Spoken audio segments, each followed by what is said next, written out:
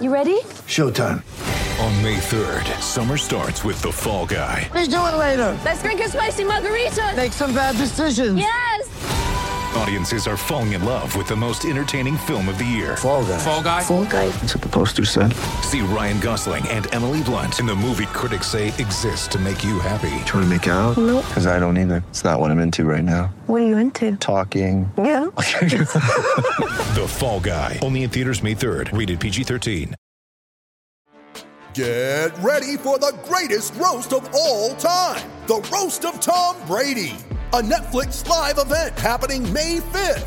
Hosted by Kevin Hart. The 7-time world champion gets his cleats held to the fire by famous friends and frenemies on an unforgettable night where everything is fair game. Tune in on May 5th at 5 p.m. Pacific time for the Roast of Tom Brady. Live only on Netflix.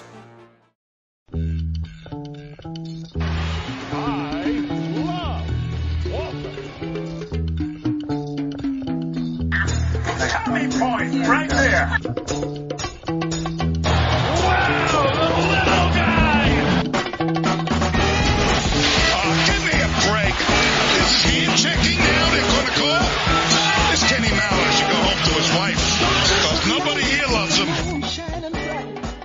Welcome to Celtics Stuff Live on the CLNS Media Network, the leading online provider of coverage for Boston sports, especially your Boston Celtics. I don't know how I lost the script, John, but everybody's out of sorts. Nobody's on point, and apparently it's bleeding out over to my dude. I've been saying that for 8 years. That is the first time I have not nailed the intro script, so that just tells you how unright the universe is right now.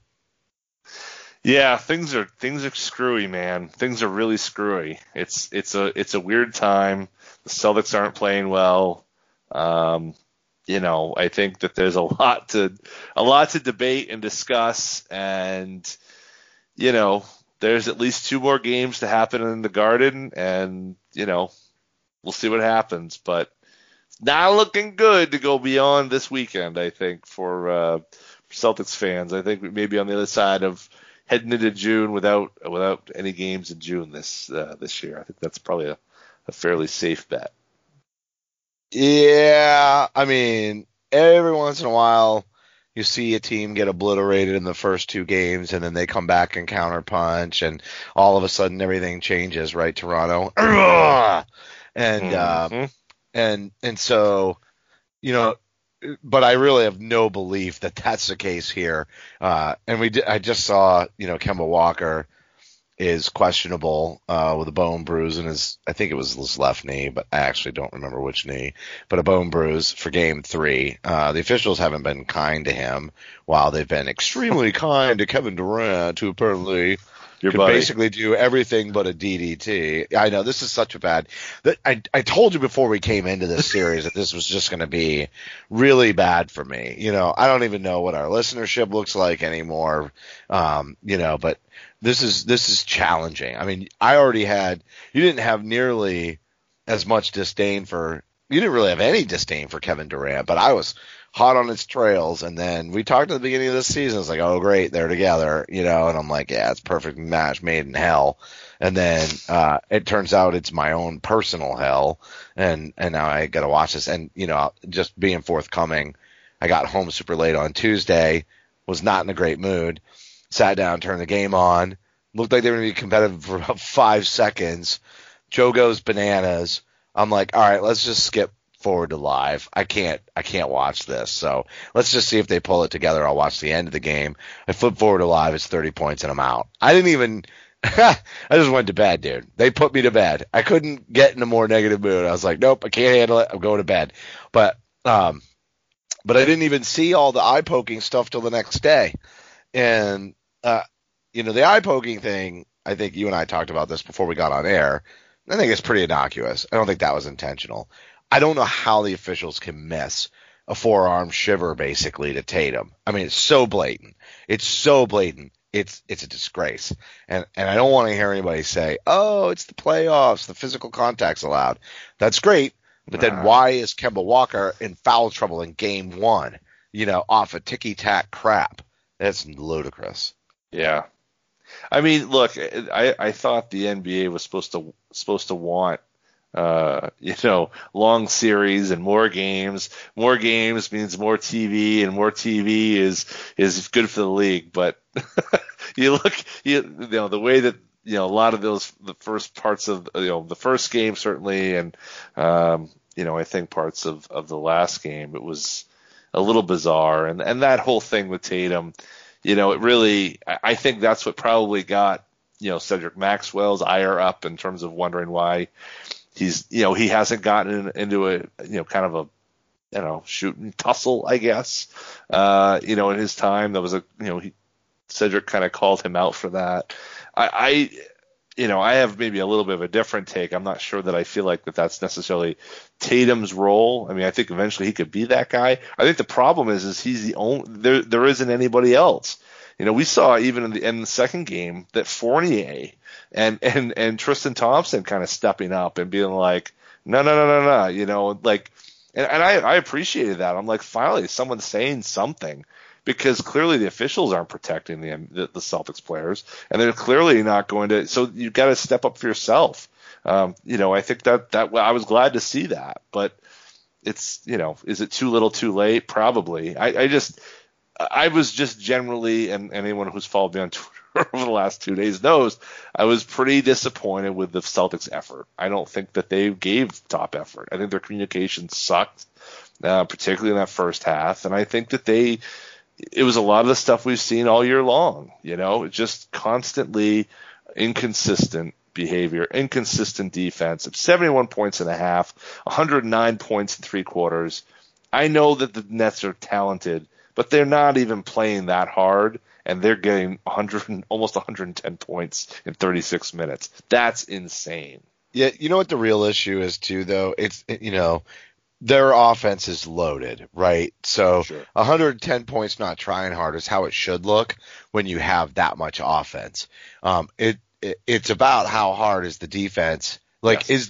Is the defense defeated, or are they going to keep digging? But then there's the other side of the coin, and it happened in game one, and I actually think they could have stole game one.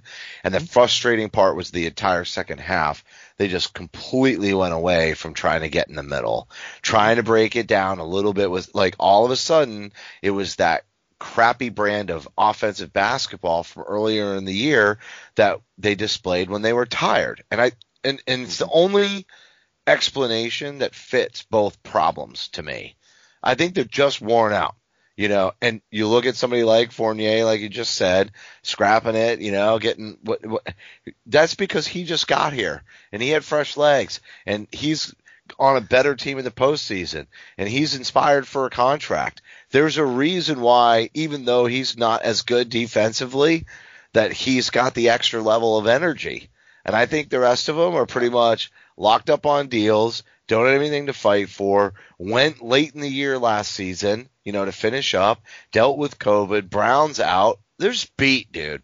They're already beat. They were beat before they came into this series. They were whipped. And, I absolutely agree with you that there's an effort issue. And the only explanation is that they're just tired. They're just flat out broke down. And I hear that, and I think it's reasonable to say, yeah, that's possible. It doesn't excuse it in the postseason because they're professionals. And they had how many days off after the Wizards game? How many days off did they have after game one? I understand what you're saying, and it's a cumulative tired. I mean, it's a tired that goes back to FIBA ball, 2 years ago almost. They were the bulk of this team has been playing basketball apart from when COVID shut the league down for 3 months. This team has been playing consistently almost around the clock for 2 years. So I get that, but to suggest that Evan Fournier or Tristan Thompson or let's talk about the rookies. Let's talk about Grant Williams. Let's talk about Romeo Langford. Those guys have not played that time. and there's just no pop. The most energy we saw in that game, in game 2, was the last 5 minutes. And I'm glad to see that. But why are we waiting until the last 5 minutes? Why is that group the group that's showing energy? I mean, if that's true, then when those guys are in the second quarter, some of those guys were in the second quarter, I'm talking about Romeo, I'm talking about Nesmith, then you need to show that energy then. I mean, I just think, to me, if we want to talk about the issues with the bottom of the roster, it's that those guys haven't been pushed to try to use those opportunities like Nesmith has. And I think, he hasn't had a good series so far necessarily, but he came in and gave super, super effort, and I don't see that in Romeo. I don't see that in Grant. I don't see those guys pushing to take that opportunity. They're coasting into it, and this team can't afford that. It's what the team desperately needs. Anyone who's watched this team can see they need effort and energy, and yet none of them are providing it. It's just sad to watch, and I want to excuse it. I really do. I really want to excuse it for COVID reasons and whatever else, but they're the team that gave up. Like, they went. I mean, how many games against really bad teams did they give up? I mean, OKC wins one game out of their last 22 and lose to the Celtics by a lot. What does that say? What does it say about, your desire to compete? If you're going to lay down against the Wizards and get out of the season. I just don't understand them. And I don't know. I'm hoping health and rest fixes it. 2 out of the last 3 years to see this sort of result is dispiriting to me. You can say Kyrie shut down the other team, but I'm frustrated that now you're skipped in between. They're kind of back into the woe is me, let's shut down and suck thing. And I think that's really, really poor. That's all. That's all. But isn't it really just a talent issue? You son of a bitch. It's not a talent issue. It is not a talent issue. This team has talent. Easy, dude. You teed me up for that. Look, I didn't tee you up. I literally poked the bear. You did. I poked the bear. They're in the conference finals a year ago or whatever, 9 months ago. And what now we're saying we don't have enough talent? Like, what are we talking about? Look, I'm not saying that losing Jaylen Brown sucks. It's a problem. I mean, you're not going to beat, even the Nets or the Heat. Anybody who's a good team, you're not going to beat them without Jaylen. I completely agree with that. But not compete, not even look like an NBA team out there. Like, that's what I'm talking about. I'm not talking about saying, oh, well, if it's a 5-point game and, it's a 3-2 series lead. I'm not even talking about that. I'm talking about looking like you deserve to share the court with those guys. That's what that team didn't look like last. The team in game 2, after that, 11, 12 or whatever was start, they shut down, like gave up, like they might as well have stopped the game and gone home. It was, I couldn't believe it. I don't know. Yes, you poked the bear. I think this team has talent. I don't think they know how to use their talent because they're young. And I don't think they have enough veterans around that talent to fill the gaps until that talent figures out how to play. I don't think they have enough veterans around their top tier talent to kick them in the ass when they need it, but also support them when they need it. And I think that's a failing of the team, but it doesn't matter. Like, this is the team. They're good enough to like play NBA basketball. To compete. If Jason Tatum's a top 10 player or a top 15 player, he should be good enough on his own to get something going. But he's got, Kemba. I don't know what Kemba's doing the last 2 games. It's just, yes, I know he's in foul trouble, but like it's. You poked the bear. You poked the bear. Well, I'm just saying, I knew it was going to get ugly. Because I mean, I think the thing that's killing me, is look who it's being Like, why can't they be motivated to stick it to Kyrie? Why can't they? And I get it. There's the Duke connection. Yeah, no, they like him. I mean, I think Tatum likes him. I think they're Tatum definitely likes him. guys, I think, everyone's hugged and, they act like they like the guy. True or not, I don't know. I keep hearing people tell me, oh, they really didn't like him. I don't know. I don't know if this is for show or what it is, but they don't have that animosity that the fans do. They don't view it that way. And I don't understand it, but I can put that aside. But like, you're in the NBA playoffs, guys like Grant Williams, Romeo Langford, Tremont Waters, Carson Edwards, they're playing for their NBA lives right now, and they're not showing anything. They're not going out there and doing anything other than taking up space. And that's not good enough. So you want to say that they're not, it's not that they're not good. I don't agree with people who say Grant Williams isn't good. Grant Williams is good. Grant Williams can do things. Grant Williams has been in the wrong spot for far too much in his NBA career. And I think that Brad Stevens has not used him to his best ability in large part. Having him as a power forward in a double big lineup doesn't work. Put him at the 5, see what happens. Wait, hold up. Do it. A double big lineup doesn't work. It doesn't matter if it's Grant Williams or who it is. So true. That's why we traded Tice. It doesn't work in today's NBA. Friggin' stop it.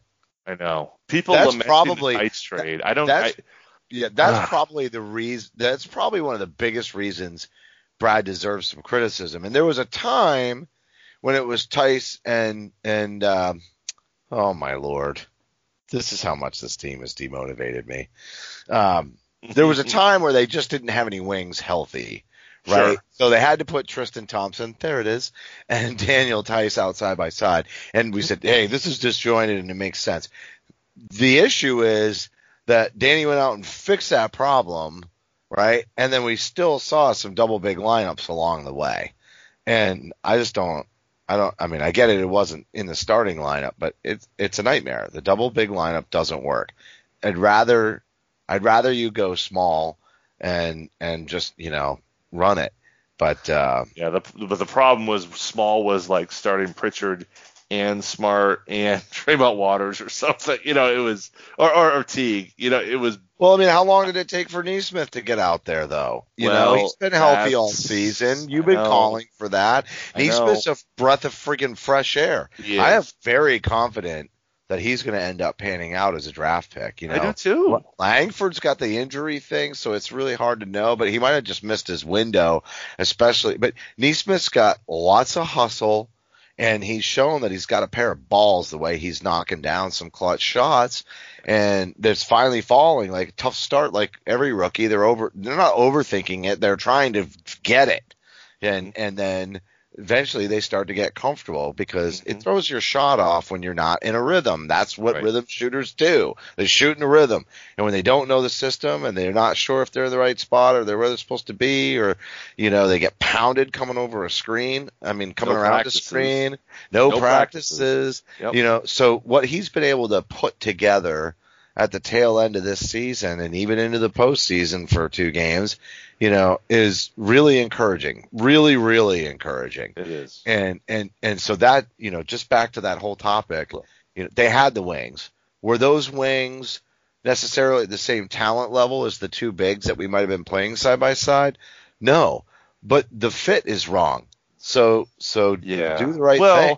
But I also think it was the timing too. It was, we didn't have any wings, and then Romeo came back from COVID, and Nesmith started getting some momentum and some confidence, and we got Fournier. So we went from no bigs to 3 bigs like overnight. And I think that's when I thought, okay, now we're starting to get a bit of a groove here going, and then of course Fournier got COVID, and Romeo kind of fell by the wayside. And, I think for my sanity, I want to turn this into looking at like where we go a little bit, because you mean next season? I don't we gotta think kill the whole off season with this conversation. I know, but I don't know that I can talk about Game 3 because I'm just so frustrated. How about this? But How about I'll this? do my best. How about this? Is there any chance that they get a game in this series at this point or not? Because again, just like I said, I don't think so either. I don't think so. But it happens all the time. And I'll tell you what, here's just to put that whole conversation, we can wrap it up in a bow and leave it behind because you're getting killed on Twitter. Killed. Absolutely. Killed. Destroyed. Dunked on Twitter is yeah. There's no room for opposing opinions, and we can't have a conversation about it. We must get the blood. Well, you know me, I'm pretty unreasonable, and I won't listen to people. So. The whole society is just keyed up for this, and the media, I'm done. Yeah. Media. We had like a 15-minute chat about this before. So to spare you, we got it out of our system. You spent the worst parts of this. You wouldn't have to live with me. You're welcome, everybody. You're welcome. Anyway, sorry. But here's the deal. We're trying if they lose every single game, it's going to be hard to argue the effort factor with you, right? Or unless, it's talent. Right. A sweep is going to be hard to argue with unless, Kemba winds up not being able to play or Tatum can't play. I mean, we know they're lean, but the truth is every decent team that has decent talent, and this team does, you can say the talent difference, but every single one of them punches back. This is a 2-7 series, but it's not 2-7 talent. It's 2-5, 2-4 talent. The Celtics they're down a man and they are tired from the season. But if they want to debunk your effort factor, then they're going to come back and punch them in the mouth and get one. And they should get the benefit of some officiating because they're now back at home. And I'm interested to see how having some fans in the Garden changes things, because it's been a long time. And I think a young team especially thrives off of that energy. And they've been missing it. And I think it could X factor in this scenario. You could see a 50-point. I mean, honestly, why isn't Tatum scoring 50 points a game in games 1 and 2 again? Well, obviously with the eye poke, he couldn't, but he wasn't playing well. But Tatum should be absolutely going off against this team based on the fact that they're a suck-ass defensive team. They're not good. And I realize that Durant's, long enough to disrupt, but there's really just no reason with a decent amount of ball movement on offense that they can't get him open looks. The issue is that the offense is one-dimensional. But Tatum ought to be able to score 50 points a game against this team in the postseason, really, other than, it'd kill his legs. But I'd be surprised if he doesn't will them to a victory in one of the next 2 games at home in front of the crowd, knowing that people haven't really watched them play in, a year and a half. I mean, I went to one of the very last games in February, not very last, but one of the very last home games. Maybe there might have been the 3rd or 4th last home game. I can't remember, but it was that Houston Rockets game in February. That and until my parents came to visit in February over a year later, I hadn't seen them since that exact game in person. So I got to think that's going to that there is a little bit of an X factor. But based on the way the first 2 games went and everything else you just said, it surely seems like, we're headed towards a sweep. Yeah. I mean, I would love to say that they can easily kind of look, every NBA team, people think the NBA teams, like the talent level is just wildly different between the best and the worst, and it actually really isn't. I mean, it really isn't. I mean, what the difference usually is mentality and focus, and those are the types of things that keep teams together, and the difference between winning teams and not. It's usually not the best players and the worst players on the roster fundamentally usually don't have much of a difference in terms of skill level, but they have an incredible difference in terms of their mindset. And that's Talk to anybody who's played in the league. Talk to anybody who knows how it works. This isn't just me saying this. This is true. I mean, that's what they say. It's that, yeah, there's amazing things that Kevin Durant can do because he's 7'1" and all that. But look at what Rob Williams can do in pregame, just warming up, shooting the ball. It's insane. But for whatever reason, that's where he's at in terms of his game, in terms of what he can provide. And so I think, like you said, it's a 2-5, 2-4 thing with a team that's tired and beat down after a long run that they've been on. But I'm just so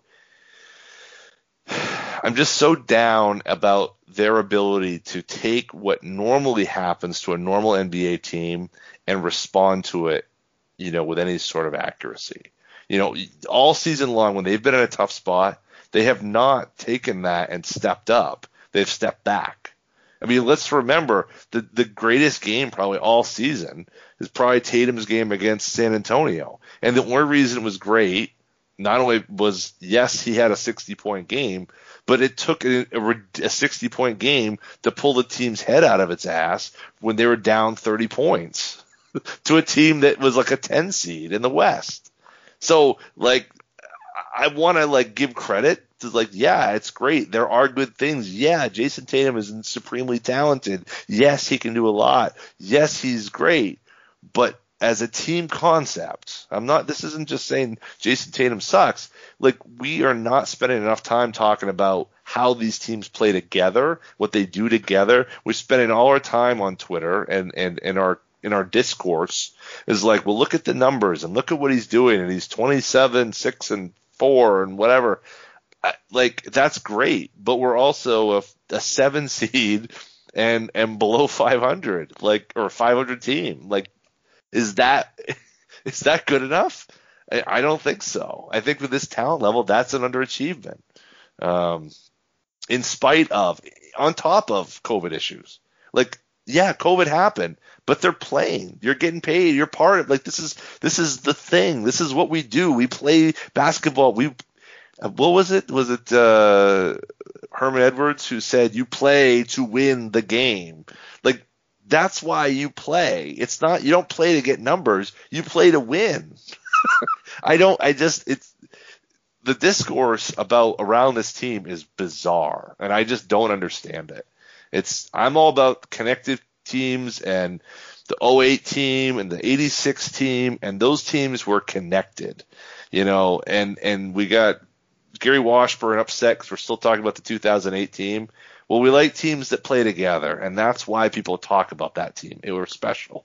They were special for a reason. They were one of the great all-time single-season teams, and that's worth celebrating. And frankly, I'm gonna get off my lawn after my soapbox and talking about getting off my lawn here in a second to just say this league needs that type of attitude. It needs Ubuntu to an unbelievable degree, because we don't see enough of that, of collective, of team first. We saw it last year on this team. They were locked in. They were great.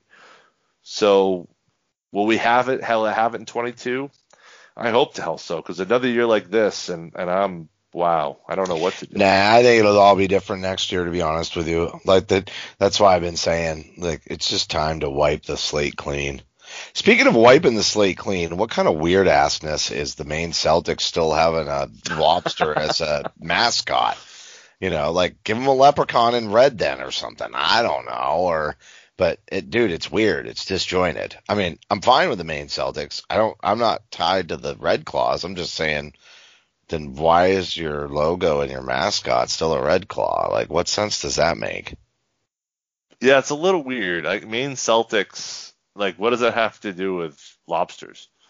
There are nothing. I mean, there's no connection. I'll tell you. No, there is a connection. Oh. Having an Irish background myself, every time I'm in the sun, I look like a lobster. Oh, jeez. That's about as close as you're going to get, dude. Brutal. But remember, Brutal. lobster's alive or green, lobster's dead or red. So I get the green lobster thing. I don't, but the Celtics part of it is like, that's what I'm not really seeing. So I'm not really sure. I mean, why would you still have a lobster, period? Right. That's the fundamental issue, right? Is that they don't seem to understand that. Change it to the Celtics. Change it to like a main version of Leprechaun, or change it, he's a lobsterman now. How do you turn the? Yeah, I was just gonna say, how do you turn the Celtic into, like some main version of it? It would look the same. Take away the cane, have him leaning on a lobster trap, okay? Instead of he's spinning the ball, he's got a lobster that he's got on his finger. There's a way to get there. It's not too hard, I think. I think they could have done it, but why does it have to be Maine themed? I'm from Maine, and I'm saying this. It doesn't. Why can't it just be the Maine Celtics and there's a Leprechaun? I mean, there's plenty of Irish people in Maine. It's not like all of a sudden you're like, oh no, we're forcing our heritage on you or some weirdness. I just don't even understand what the rationale is to not just have a leprechaun, or maybe there's a trademark issue or something because they've already got a leprechaun, Lucky for the regular Celtics, and so they don't want it to cross over too much, and but then it's like, why change it to the Celtics, dude? If they're part of the organization and you're giving them the Celtics, then, give them a junior leprechaun. I mean, I don't know how short that dude is, but I'm just saying, just take Lucky and, create a younger brother.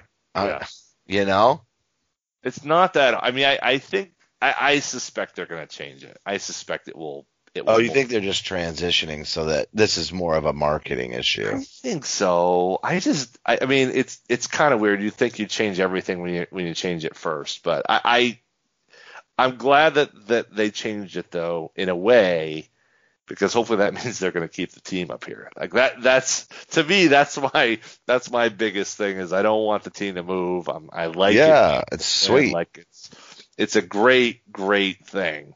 It's a great situation. I mean, we go down and watch and all kinds of, all the kids, even kids don't play ball. Like it kind of gets them excited about basketball by going, and it's a great thing for basketball in the state of Maine. So, selfishly, I like that. Hey, I'm not trying to get rid of basketball. I agree. Lock it in. I'm fine with it. Like I said, fine with the name change. Yeah. Just like rip off the Band-Aid, dude. Everybody is just such a, I'm not trying to criticize the Celtics organization like too heavily on this. No, I'm just saying everybody's just like a bunch of babies with the transition. And I mean this more like you see it all the time in marketing. It's like risk averse. Like, if we do something too quickly with the brand, you know what I mean, we're going to lose revenue. I'm sorry, but this is just not one of those places. I agree with that. You're not going to lose revenue for, a NBGL league, or G League, you're not going to lose revenue because you change the name from the lesser known Red Claws moniker to the more well-known Celtics, I mean, it's ludicrous, dude, but people do it all the time. I got to think it's political, I mean, I don't know if, I'm sure John Jennings is, having been a former staffer with the Celtics and the man who brought the Red Claws to Maine, and who is now, is he the mayor or he's the city manager of Portland. City manager of Portland. I got to think that, I don't think he would get in the way of doing like a full name change if they just wanted to call it the Maine Celtics, but I'm only supposing here. We haven't talked to John in 15 years. Right. But just saying, like, that's the only thing I can think of other than marketing is they just wanted, something to keep that Maine identity, politically speaking, because that's, it's brand management and politics. That's it. Otherwise you rip the Band-Aid off and, there's a junior Lucky. Yeah. Can you think of any other reason? Well, I don't know if there are other teams. I think that there are distinctive. I could be wrong about this, but I think that almost every team in the league that has a G League team has a distinction. There's a little bit of a difference between. No, you're right. They don't use the same name. They use the same color scheme. Absolutely. Like it's the Delaware 86ers, right? And again, whatever. Which is why Maine Red Claws was fine. But once you go Celtics, hoorah, go in. Go in, right. Leverage that brand. Right. What the hell are you thinking? Yeah. Maybe the signs point more to political. Again, I mentioned John's name, but I definitely don't want to be at all insinuating that I'm, pinning this on him or anything else. No, he has nothing to do. He's out. He's No. I know he's out of that, but he, his prominent position in Portland, right, and has connections to the team. I'm sure somewhere along the line they asked him for his advice or his thoughts. There's no way he got left out of that. I don't know. Well, when the team when they took over, I'm not sure how much is left over of the old guard that brought the team there.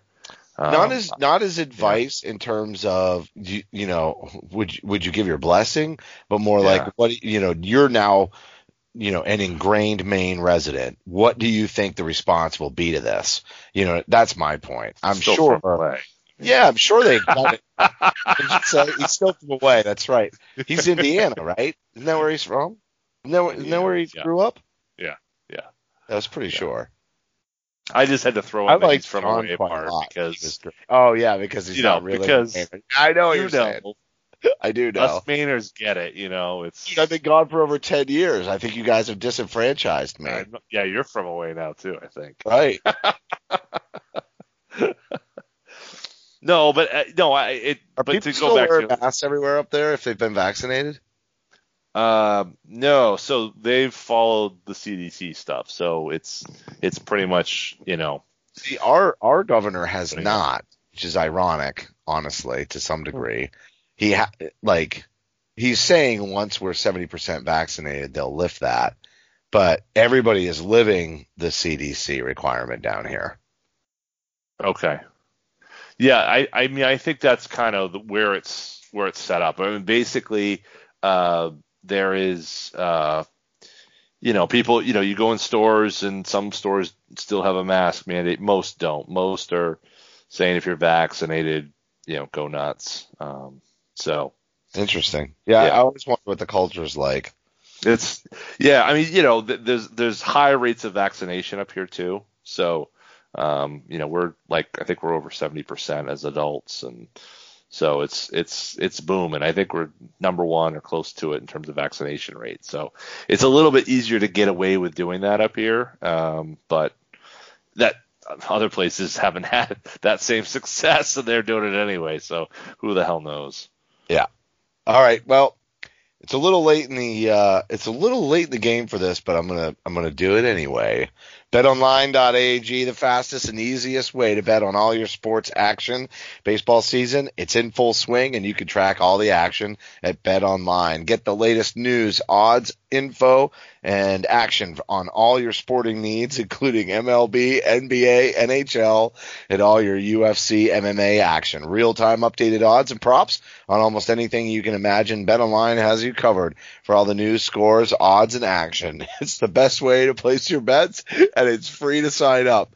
Before the next pitch, head on over to BetOnline on your laptop or mobile device and take advantage of the 50% welcome bonus on your first deposit. BetOnline, your online sportsbook experts. Don't sit on the sidelines anymore. Get in on the action. Don't forget to use that promo code CLNS50. That's CLNS50 to receive a 50% welcome bonus with your first deposit. BetOnline, your online sportsbook experts. I like it. For the action. I like it. The action. It's happening. It's all happening right Action. now. Dude, it was so funny. I'm doing the read, and all of a sudden I was like, I think I've said action a couple of times. So then I just started adding it everywhere because there's a lot of action. A lot of action going on. Hey, so before we wrap, let's take it before we wrap on an ad. Yeah, Totally. We gotta talk about something. Well, we've gone like 40 minutes, and then we're gonna do the ad. So All right. I mean, I think it qualifies as a mid-roll placement of an advertisement. It's a for mid-roll. BetOnline, as long as we talk about something else for a couple of minutes. Right. So exactly. What juicy topic could we explode into another 40 minutes? Well, usually this time of year we have the NBA draft lottery. Yeah, and usually we turn into draft mode. And I got to be honest, I'm not going to go into full blown what do we do with the team. But the Celtics are going to have the 16th pick. We know that now, and I wish that they had just gone ahead and had the 14th pick and got a chance to play in the lottery, or I should say the 13th pick, but that's just what it's going to be. So there'll be 3 players taken before them and potentially even more that they could have, jumped ahead of the line. But alas, here we are. My question to you, if you had to pick a rookie to come in, I'm not talking about a player, but an archetype of what type of player you'd want a rookie to be coming into this team, what type of player would that be? Again, a rookie. I'm not talking about somebody who's going to come in and probably play from the beginning. But you're just saying, what do I think this team needs for the future? Well, in a way, but yeah. Let's start there. I think that's a simpler way to ask the question. I honestly, I think what they need is a rangy power forward, but I can also make an argument for a guard, especially knowing over time, like a scoring guard to complement, Brown and Tatum and, once Kemba's gone. But, a rangy power forward would probably work I just feel like on the interior, we've got the defense covered in the future for Robert, but I'm also a little concerned about whether or not he's ever going to have a season where he actually is healthy the entire way through. And, he spent much of his time on a limits restriction, and then when he plays, it's awesome. But I'm just not sure that him being fully healthy for every season is really in the cards for him or not. I'm just not sure. And so if you went on the big side of things,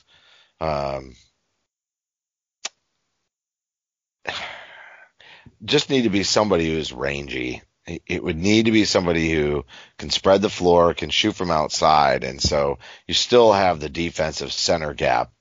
But there's a big part of me that would kind of want them to be able to, complement Rob in a way that also would allow them to move to the 5 and not really a small ball lineup, but maybe a less defensive oriented lineup when Rob's out, right? And then you just manage Rob for the postseason because it's so clear that this guy can impact the game for sure. So we need to be able to win games during the regular season, and I realize that Tatum often plays that 4 position, but I still would love to see more of a Jalen at the 2 and Tatum at the 3. I really would. And I just think, if you got a 4 and you could slide those 2 down, and I've always been hooked on that. Yes, but you have. I have, but if the plan, regardless of what I want, is for Tatum to play the 4, and Jalen to tandem with somebody at the 3 and the 2 type of deal, knowing that Smart could be your defensive 2, then I actually would love to see a point guard come in, and I love Peyton Pritchard, and who knows, I might be discounting his upside potential. But it would be awesome to get another decently sized scoring guard. Honestly, I got to go look at the draft. I feel like there's a couple of centers in there, but really it's still going to be guard and wing depth mostly, right? I think that there's a lot of guys that are kind of in that middle of the lottery, middle of the draft area that are could hit on a couple of different things that you're talking about.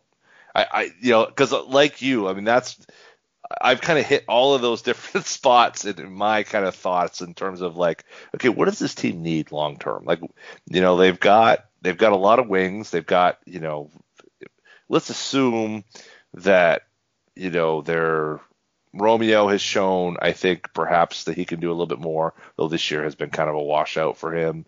Neesmith, obviously, we know that, Pritchard. I mean, I think that there's there's something they could there. Find a way to keep Fournier, right, if they move some things around, but the things that they would have to move around would require them to bring in guard depth. So. Well, right. That's another piece. But I guess what I'm trying to get at is and that's why I kind of asked it this way is I think that you're taking somebody at a position that you're going to need long term, but probably isn't going to immediately probably have to play right away because you have a lot of players. Even if you're playing Tatum at 4, you know what I mean? It's because this guy's not ready yet or whatever. You know what I mean? So that's why I'm like, okay, so what's the most important thing? And I think I also would start with power forward. I would start there because I think their inability to find somebody who can play with size next to Tatum and next to Brown, hopefully rebound a bit defensively. I think that's in that John Collins mode, right? Or mold. Yeah. Could slide over to the 5 maybe at times, but if you wanted to go super small and maybe play Neesmith and Brown and Tatum and this guy and Pritchard or whatever, So yeah, part of me kind of goes there. They've taken a lot of guards in the past few years, and I think Pritchard worked out. Rozier obviously worked out. I think a bigger player. I think this team needs to get bigger. Like we were talking about earlier. I mean, they need bigger players, and some of that is they need bigger players to play Game 1 in the 22 season. But I think they also need bigger players over the long term.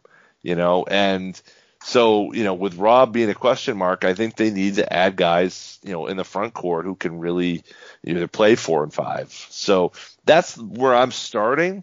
And then, I think you're right. I think a guard because why not a tall guard like this Josh Giddey, this Ben Simmons-y, pick and roll playmaker, like a tall guard. I'm sick of being undersized, dude. Yeah, I agree with you. I mean, I do think that having that kind of quick spurt guard to score is helpful, but in terms of style of play, I'm trying to have a break between they need to add veterans who can support kind of the right style of play they want to use.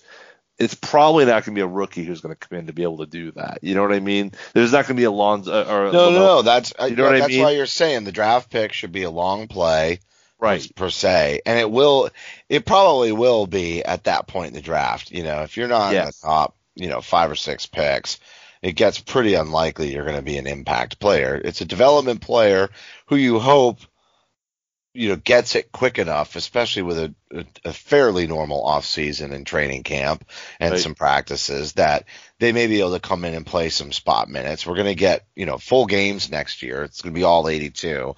So if you draft somebody who has the ability to do what Neesmith did, you'll probably get a lot more year 1 value. Like if Neesmith was drafted next year, you'd get more year 1 value out of it. And honestly, what you got out of Neesmith this year would be acceptable next year for a draft pick at 16, in my opinion. Just somebody who can come in, provide some energy, learn, show improvement, and that is going to move into a role. But I'll tell you, if you get a power forward, there's more room in the roster as long as they space the floor. If you get a power forward who can space the floor, there's room in that lineup for them to play sooner than if you draft a guard, even if they're a point guard. And so that has to weigh into it to some degree, I would think. But I think that the shooting thing, I've seen so many of these guys that come in that can't shoot. And I know what you're saying because they need the shooting. Style is they need shooting. They need shooting. Neesmith so smart. Yeah, but what I'm saying is I don't think you can rely on shooting out of any rookie, because I feel like that all these rookies come in and it's a crapshoot. Even if they come off of a great shooting pedigree, there's still a lot I think usually that has to be accomplished to get through that. I would love to see the Celtics. I think you're right. I think it's somebody who maybe helps Rob and what about like Kai Jones, and then you got a little bit of shooting, but he's and he's also a Longhorn, ironically, but he might complement, and I'm not sure you're going to necessarily roll them 4 or 5 side by side, but if you did, that would be a double big lineup that wouldn't necessarily feel as disjointed as the ones this year. Yeah. I'd also say, and this might be putting too much on the kid, but the Garuba kid, Usman Garuba from Real Madrid, defensive. I mean, I think he's the type of guy that you can draft, and the idea is that, well, he's your next Marcus Smart type. In terms of rangy defender. Maybe is your non-shooter on the floor or something, can play some small ball 5. I mean, that might be where you're going with that. I like the idea. How much longer do you think the small ball 5 lasts, right? All of this stuff is trendy.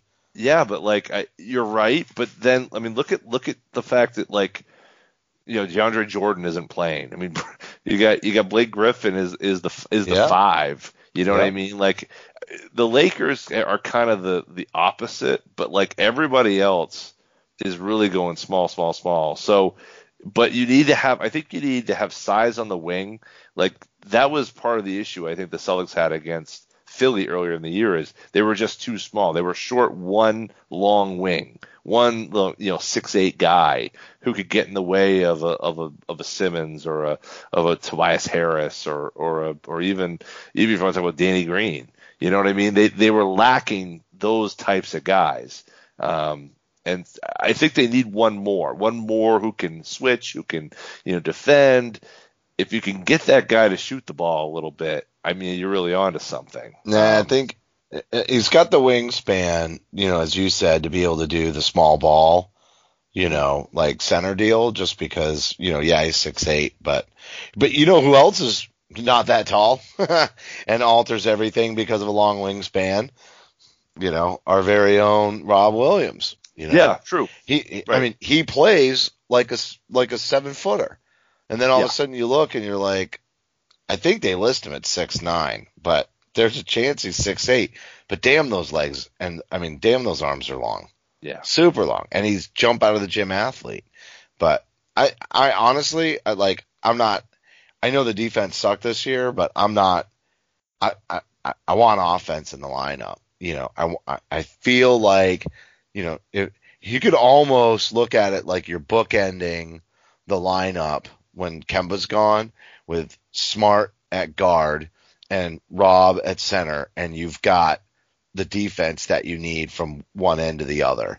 And then in the middle, I want power-packed offense, and I want the ability to switch. And I still want crazy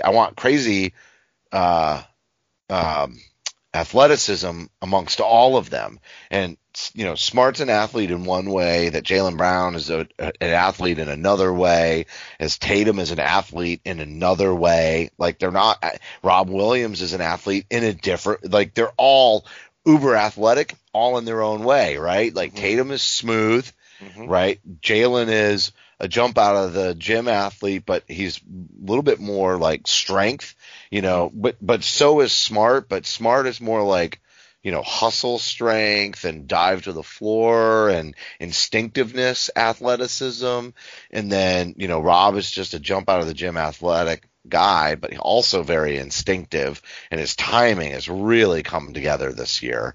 And then, so if you could get a power forward, that's why I kind of like Kai. If you get a power forward that can shoot and still space out the floor, then you don't get hurt by the fact that neither Rob nor Smart, I mean, Smart has his moments, but neither of them are really drawing a ton of attention on the perimeter. But then knowing that Rob can come out and do some high action to set things up, and Marcus is a decent distributor, and it gives you a lot of different things that you can do on offense, even to just initiate the offense and move the ball. And so I think for me, it's not that I want to abandon defense, but for me at that power forward position, I really want more offense, because if they don't get attention off of friggin' Jason Tatum, we're going to have more of this hero ball side step and fade away, especially for 82 games a year. Like, he can't go to the rim night in and night out and carry the team offensively. Okay, but all right. So I know we really didn't want to go there, but just to maybe make this point, if they have 2 All-Stars and Kemba Walker, they should have enough offense, right? I mean, they should. That should be enough. If you take those 3 guys, and let's say, and you get Rob Williams. Yeah, but I'm planning right? for a world without Walker. Okay, and I'm saying that I want the offense at the power forward spot more than I want it at the point guard spot. So I think so. There's question to me as to what Marcus Smart is.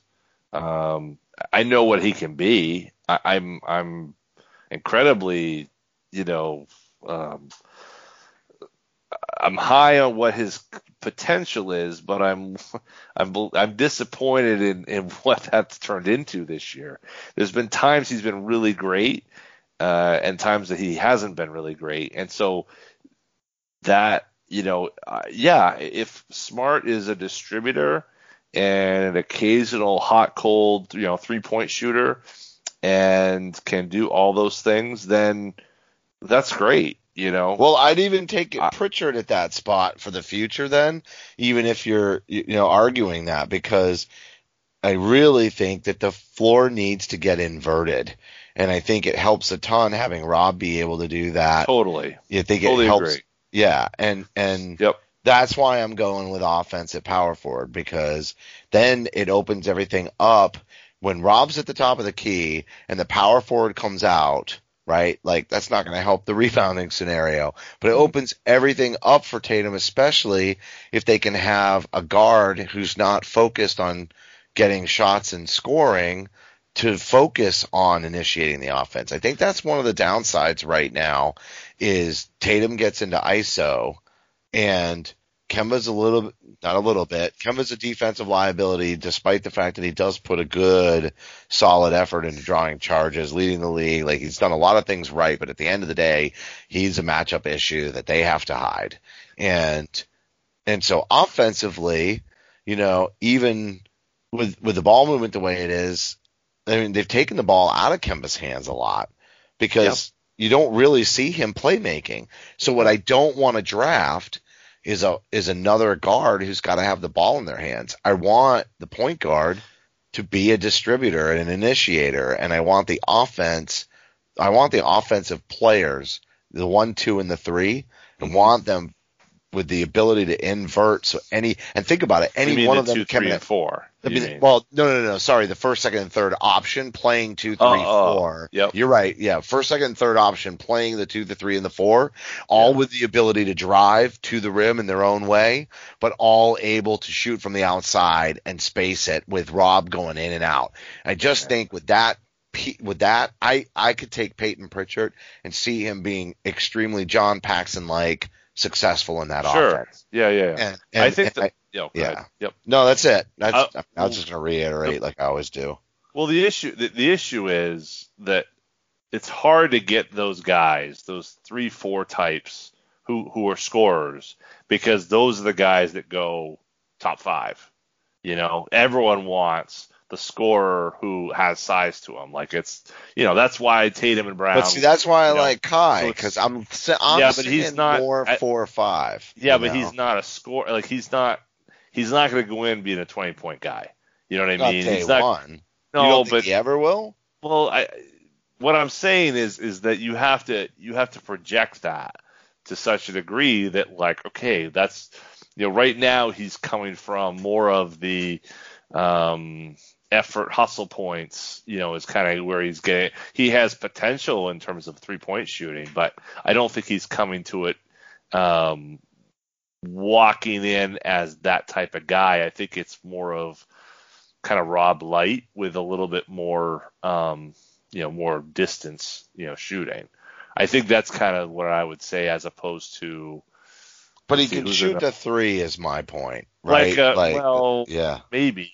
I think the potential there is what I would probably say. I wouldn't say he's like a Michael Porter Jr. type. He shot 38% from three this season. Yeah, but that's college three. I get it. All I'm saying is it's harder to project.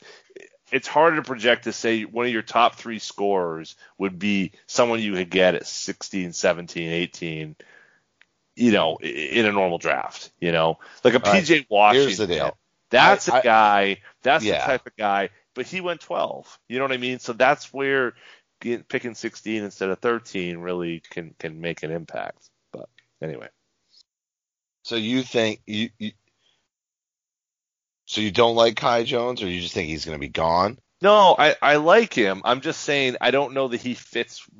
I don't know. I think you'd have to project pretty optimistically from where a lot of people see him as that type of guy, who's like basically your top three scorer type. I don't know that he's there. I think that's part of the problem, right? Is that's why Tatum ends up at 3 and why Brown ends up at 2, ends up at the 4 and Brown ends up at the 2, because you're more likely to find scorers who are 6'5", 6'4", 6'3". You know what I mean? Like they get forced into it because it's easier to find guys who can score the ball that are a little bit smaller. You know what I mean? So that's how they get bumped up. But if they could find a guy who is that size, that 6'8" size or whatever, like what you're talking about, I agree with you. That's I guess they're destined to draft Franz Wagner then. Possibly. Right? I don't think that's crazy. I mean, I don't know. I don't know if he'll be there. That be, dude. His brother literally barely had a cup of coffee. Yes. Oh, you know what? We have to end on this. Uh-huh. Did you watch the game when Mo Wagner came back for the first time after they let him go? Yeah, against. Do you remember when Mike Gorman said, had just enough time for a cup of coffee here, and Scal was like, "Oh, that's funny, Mike." Oh yeah, he really did. He was just here for a cup of coffee. Like that isn't one of the. It's a staple saying for 40 years, and it was like Scal heard it for the very first time. And I think it's probably because he just hasn't, maybe he just hasn't watched and listened to a lot of announcers, right? Like he probably watches with it off. He probably doesn't listen to anybody because he knows the game. I don't know. It was just, I remember Mike saying that and laughing my ass off like it was Scal legit first time he ever heard that saying. I think Mike said that at least 5 times a season. I mean, it's 82 games, and when people move around in the league and it's trade season, and I'm not picking on Mike when I say that. It's a very common phrase. Very common. It is. I've heard it. Yeah, exactly. That is weird. That is strange, isn't it? It's totally strange that he's never heard the phrase cup of coffee. Yeah. Just enough time for a cup of coffee. So weird. I don't recall that. I remember it being a weird game and Wagner going nuts, and then it kind of the sands shifted a little bit. But we got to wrap, dude. We got to wrap, but I think that's a good introduction to our draft talk, which will kick off in earnest here over the next couple months. And dude, I don't know how we're gonna dig in, and here we are again. That's all we got, man. We ain't gonna get any prettier though. Is my point. First round, early exit. Mm-hmm. Oh, dude. But there's a lot to talk about this summer, right? I mean. Yeah. Smart versus Kemba versus. Here's the thing. Everybody's so bored with this team. They're going to be so hungry for change and trades and blow it up and blah, blah, blah, and I'm just not there. I'm with the exception of, I'm cool with trading Kemba, but I'm also fine with not trading Kemba. But, I'm actually there too. I'm just ready for dude, I've been so ready for normalcy as it is. It feels great to work out at the gym without a mask and breathe again while I'm working out. And I am ready for the NBA season to feel normal again as well. And it's just going to be nice. I literally am going to forget the past when next season starts, with the exception of Kyrie and Durant. And I'm just going to enjoy watching everything fall back into a normal schedule, normal setting, fans in the stands. And I think it's going to be different next year, no matter what moves are made or not made. And I'm not eager to make moves because of how this season went, and I think it's a team thing. It's a healing thing, I guess we can talk about this in the off season, but I'm going to leave you with this, John. But I guess the thing is I just hope that there isn't damage being done the way that all of a sudden Terry Rozier didn't want to be here anymore when he would have been a perfect fit if he stayed. And we'd still have a young team that's developing and got some chemistry. And that's what Kyrie robbed from us, and we lost that. And I'm sure there's more people that, are involved in the souring of Terry Rozier, but, nobody was higher on him than Danny. So how the hell do we lose him? And by all accounts and purposes, they were tight. So I don't get it. Just hope that the same damage hasn't been done here. And that is why I prefer the veterans that are in town be on the downside of their careers, looking to help a young team get where they need to go versus taking a prominent role in the offense. And that's my own, but if anybody's going to have that position, Kemba's the character guy to have it, which is why I don't really care if we trade him or not, because I know if we do trade him, the return's probably going to be pennies on his contributions, if he stays healthy next year. So. All right, that's going to do it for this week's show. As a reminder, you can follow Celtic Stuff Live on Twitter at @CSL_tweet live. You can follow John at @CSL_Duke. Follow me at CSL_Duke. You can unfollow Duke by going to @CSL_Duke and unfollow. Have you tracked that, by the way? Like, do you know how many unfollows have come out of this? No. I don't even know. I think I picked up a few, actually, but that's... See, that's what people don't get. They don't. It's still, they still don't get it. Howard Stern got his name long time ago. Right. So many Eminem, so many evil media. And it's like the only difference is you weren't doing it to drive attention.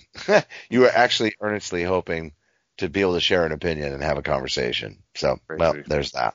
I'm going to tell you, I literally have not looked. Oh, yeah, dude, I'm losing followers. I'm down to 993. Whoa. Wow. I think it's just inactivity. I think people clean up there. I think they just clean up there. You might have some bots, too, that were, Oh, that's true. I bet I got botted. Yeah. I'm under 1,000, though. Wow. I'm just not on here anymore. It's a dying. If it weren't, I would never come on here. I would never get on Twitter if it weren't for Crazy Celtics Twitter. That's the only thing. That's the only thing holding me to Twitter. And the only time I open Twitter is when I'm watching a Celtics game, pretty much, or I'm getting ready to talk to you, or something's happening on the Celtics. That's it. Like literally, I'm only a Twitter user because of the Celtics. That's it. Mm-hmm. And I remember when you pulled me into it, I was like, I don't really want to deal with the character limits, and then it wound up being like basically my platform of choice for a long time. Mm-hmm. Anyway, we'd appreciate a rating review and have a heartfelt thank you to all of you for listening. On behalf of the founder of CLNS Media, Nick Gelso, my co-host John Duke, I'm Justin Poole, and thanks for listening to this week's episode of Celtic Stuff Live.